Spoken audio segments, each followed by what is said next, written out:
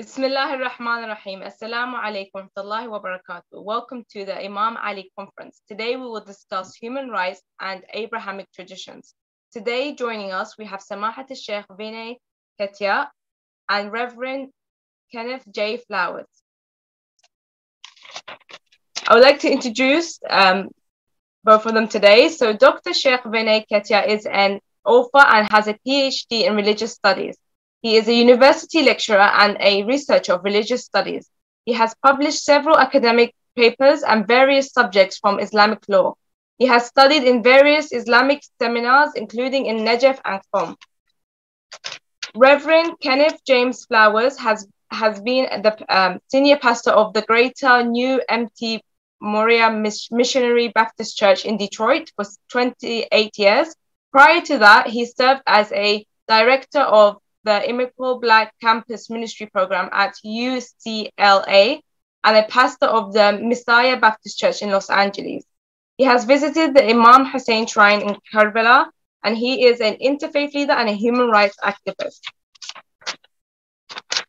Human rights is a very important subject, and we can learn a lot from the Bible and from the Quran regarding this subject. The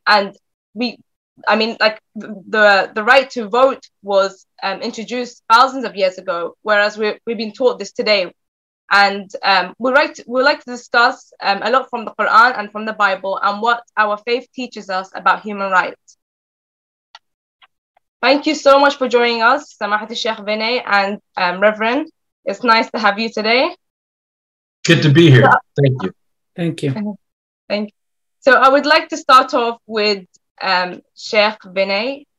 And what does Imam Ali teach us with regards to human rights? What can we learn from him? Imam Ali alayhi salam teaches us the basic element, like one basic lesson, which then has such profound implications that human beings are of two types. They're either your brethren in faith or your likeness in humanity. But either way, we all share this common humanity. And that common humanity must be respected, and the dignity of every human being must be respected. And this is something that we see throughout his caliphate, throughout his rule, the rights of all of his subjects, as he was the Khalifa of the Muslims, the leader of the Muslims. The rights of all of his subjects were respected regardless of religion. And one of the greatest examples of this can be seen in the letter that he wrote to Malik al-Ashtar in Egypt, when Malik al-Ashtar was ruling over Egypt, and the guidance that he gave to him with regards to the rights of the people. That people have a right to be treated fairly, treated with justice, meaning they have a right not to be treated in an arbitrary fashion, but to be given due process. And I think that is a very important thing, that no one has a right to just usurp their property, usurp their wealth, usurp something that belongs to them. There has to be due process. And I think that is an important element of having checks and balances with regards to authority. And people have that essential right to be protected from usurpation. And Reverend, what can we learn from the teachings of Jesus alayhi salam when it comes to human rights? Well, first of all, thank you for having me, and salam alaikum to all of you, my brothers and my sisters. I greet you in the name of our Lord and Savior, Jesus the Christ. Jesus teaches us that all of us, all of humanity, was created in God's image. If you go back to Genesis chapter 1, God said, let us make man or woman in our image. So we're created in the image of God, and we're to have dominion over the other creation, the birds, the fish, the fowl, but we're not to have dominion over each other. So Jesus teaches us to love everyone. He teaches us that all of us have basic rights, that we're to love our neighbors as ourselves. We are to love our enemies. We are to pray for them who persecute you and do evil things against you. He teaches us that whatever we do, We must always lift up God, but also lift up our brothers and sisters. He teaches us that each of us have the right to food, clothing, shelter, deliverance, freedom, justice, equality. He gives a parable about the sheep and the goat.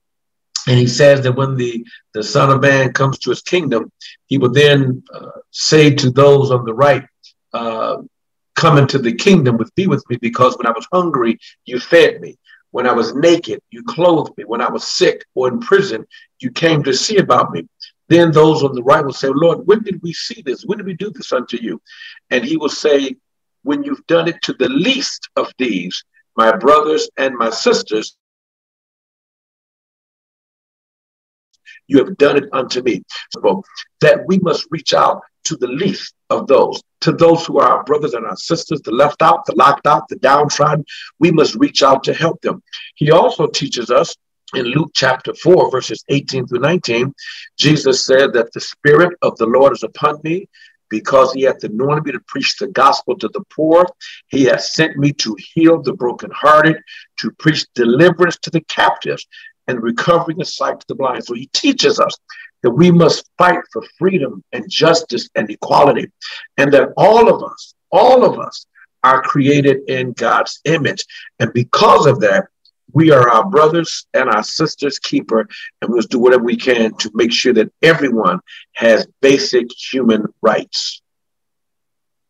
And I would like to also ask you, because you've been to Karbala and you've visited Imam Hussein's shrine, and you've been around many mosques, visiting Muslims around America. What similarities do you see between the two religions, between Christianity and between Islam? The similarities I see is, first of all, a love and a devotion for God, and a love and devotion for each other.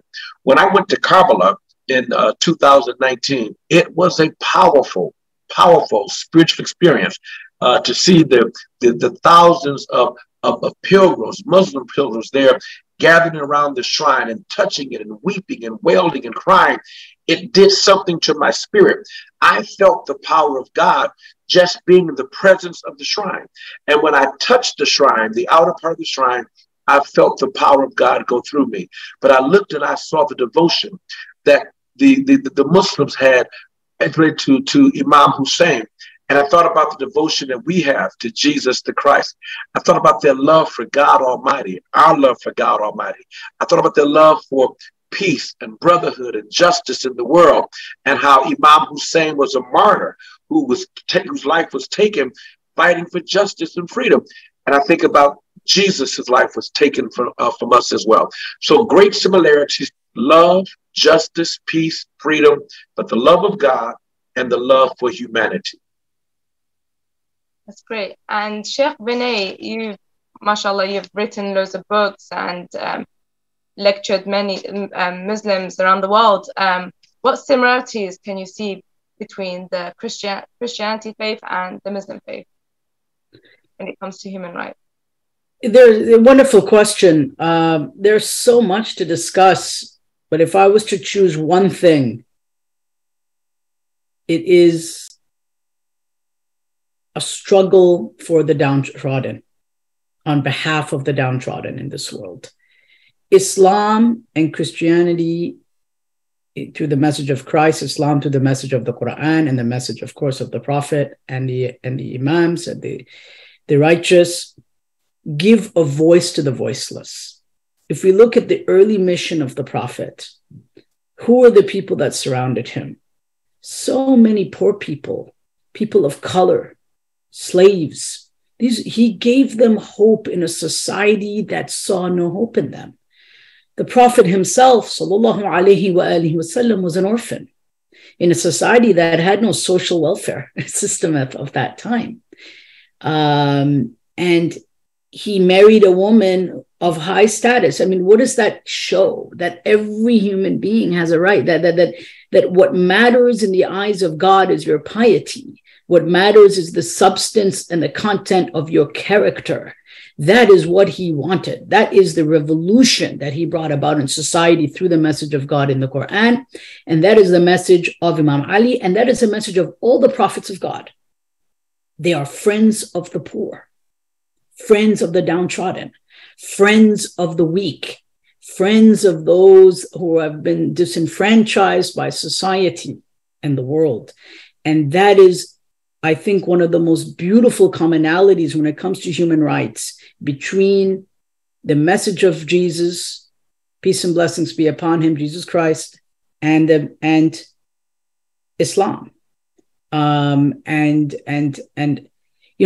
a beautiful book written by George Todak about Amir al-Mu'mineen, Imam Ali, the commander of the faithful, called Sawt al-Adala al-Insaniyya, the voice of human justice. That Ali was the voice of human justice. George Todak was a Christian. Christian Lebanese. I don't know if he's still alive. It's a beautiful book called The Voice of Human Justice. And I remember Ayatollah Sayyid Ali Sistani himself telling me a few years ago, recommending all people to read this book if you want to know about what justice is in the life of Ali ibn Abi Talib. And it's not even written by a Muslim. So there is so much in common, but one of the points is to give a voice to the voiceless. Yeah, that's very interesting. And I like how both faiths they encourage people to help people less fortunate than them. They encourage people to help the orphans. Our prophet, Imam Nabi Muhammad, was an orphan, and we can see the Imam Ali was the father of orphans. And I like that about Christianity and about Islam, is that they encourage people to help people that have less than them. I mean, I was raised in London, and I grew up Muslim, and I'm Muslim, but I was around many Christian people, and I can see a lot of similarities when it comes to helping the poor and the needy. And I would like to ask you, Reverend, if you could bring a story maybe from the Bible or a quote from Jesus. Well, one of the things that Jesus teaches, he teaches so many parables. One is the rich young ruler, how he tells the rich young ruler to give away all of his wealth, all of his riches, and feed the poor, help the oppressed. He talks about do unto others as you would have them do unto you, which we know is the golden rule. Jesus talks about how we have to make sure that people realize that it's not about material wealth. It's about spiritual wealth, spiritual richness. And that if you really have the love of God in you and the Holy Spirit abiding in you, then Jesus teaches us that you are compelled by God to help those who are less fortunate, to help those who are oppressed, to help those who have been going through poverty, and to bring about some type of justice. So Jesus teaches us that this is what you must do. This is the mandate. And he teaches us all predicated on love, because Jesus tells us that God is love. And that's why he says to love your neighbor as yourself. But then he also says, love your enemies as well, because you can love your enemies. That shows the true love of God in your heart. So Jesus teaches us so many wonderful things, especially making sure that nobody is oppressed, downtrodden, or even poor in this world. Thank you. And Sheikh Vinay, could you give example from Imam Ali? Especially he's known as the father of Imam Ali alayhi salam. He's known as the father of orphans. And when he died, all the orphans were crying, "Where is our father?" Yes, again, we have so many examples from his life, and not only from the life of Amir al-Mu'mineen, but the life of his children as well. But specifically in the life of Amir al-Mu'mineen as the leader and the Khalifa of Muslims, he felt it was necessary for him to live at the level of, we would say, those of the lower economic class of society. So the leader of them would live at that level, at that economic level.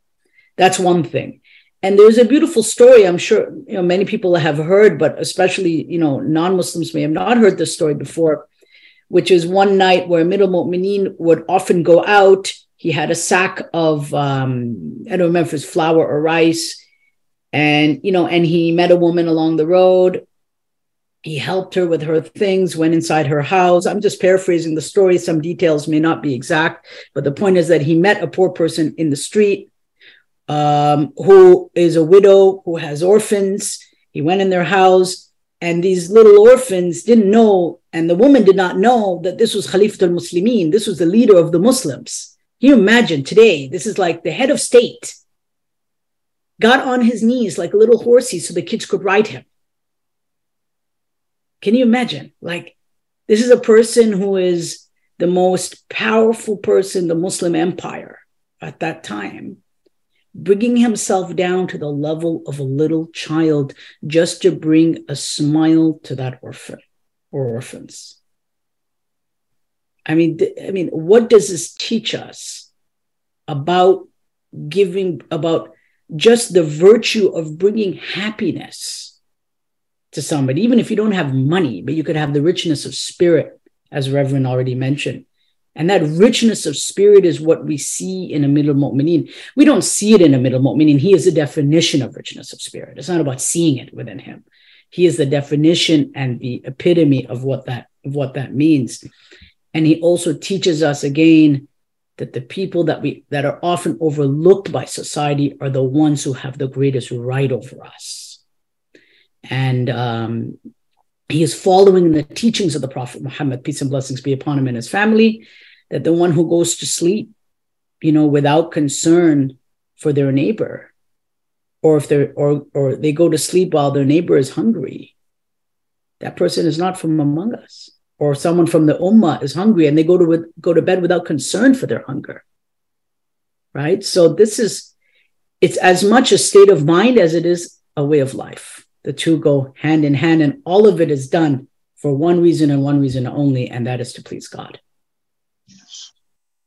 Allah.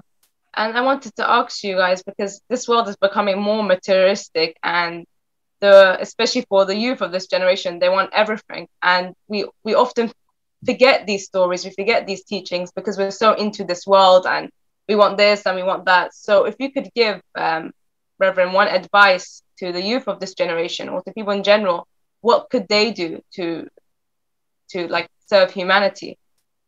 I think the bottom line is, as Jesus has taught us, it's not about the riches of this world.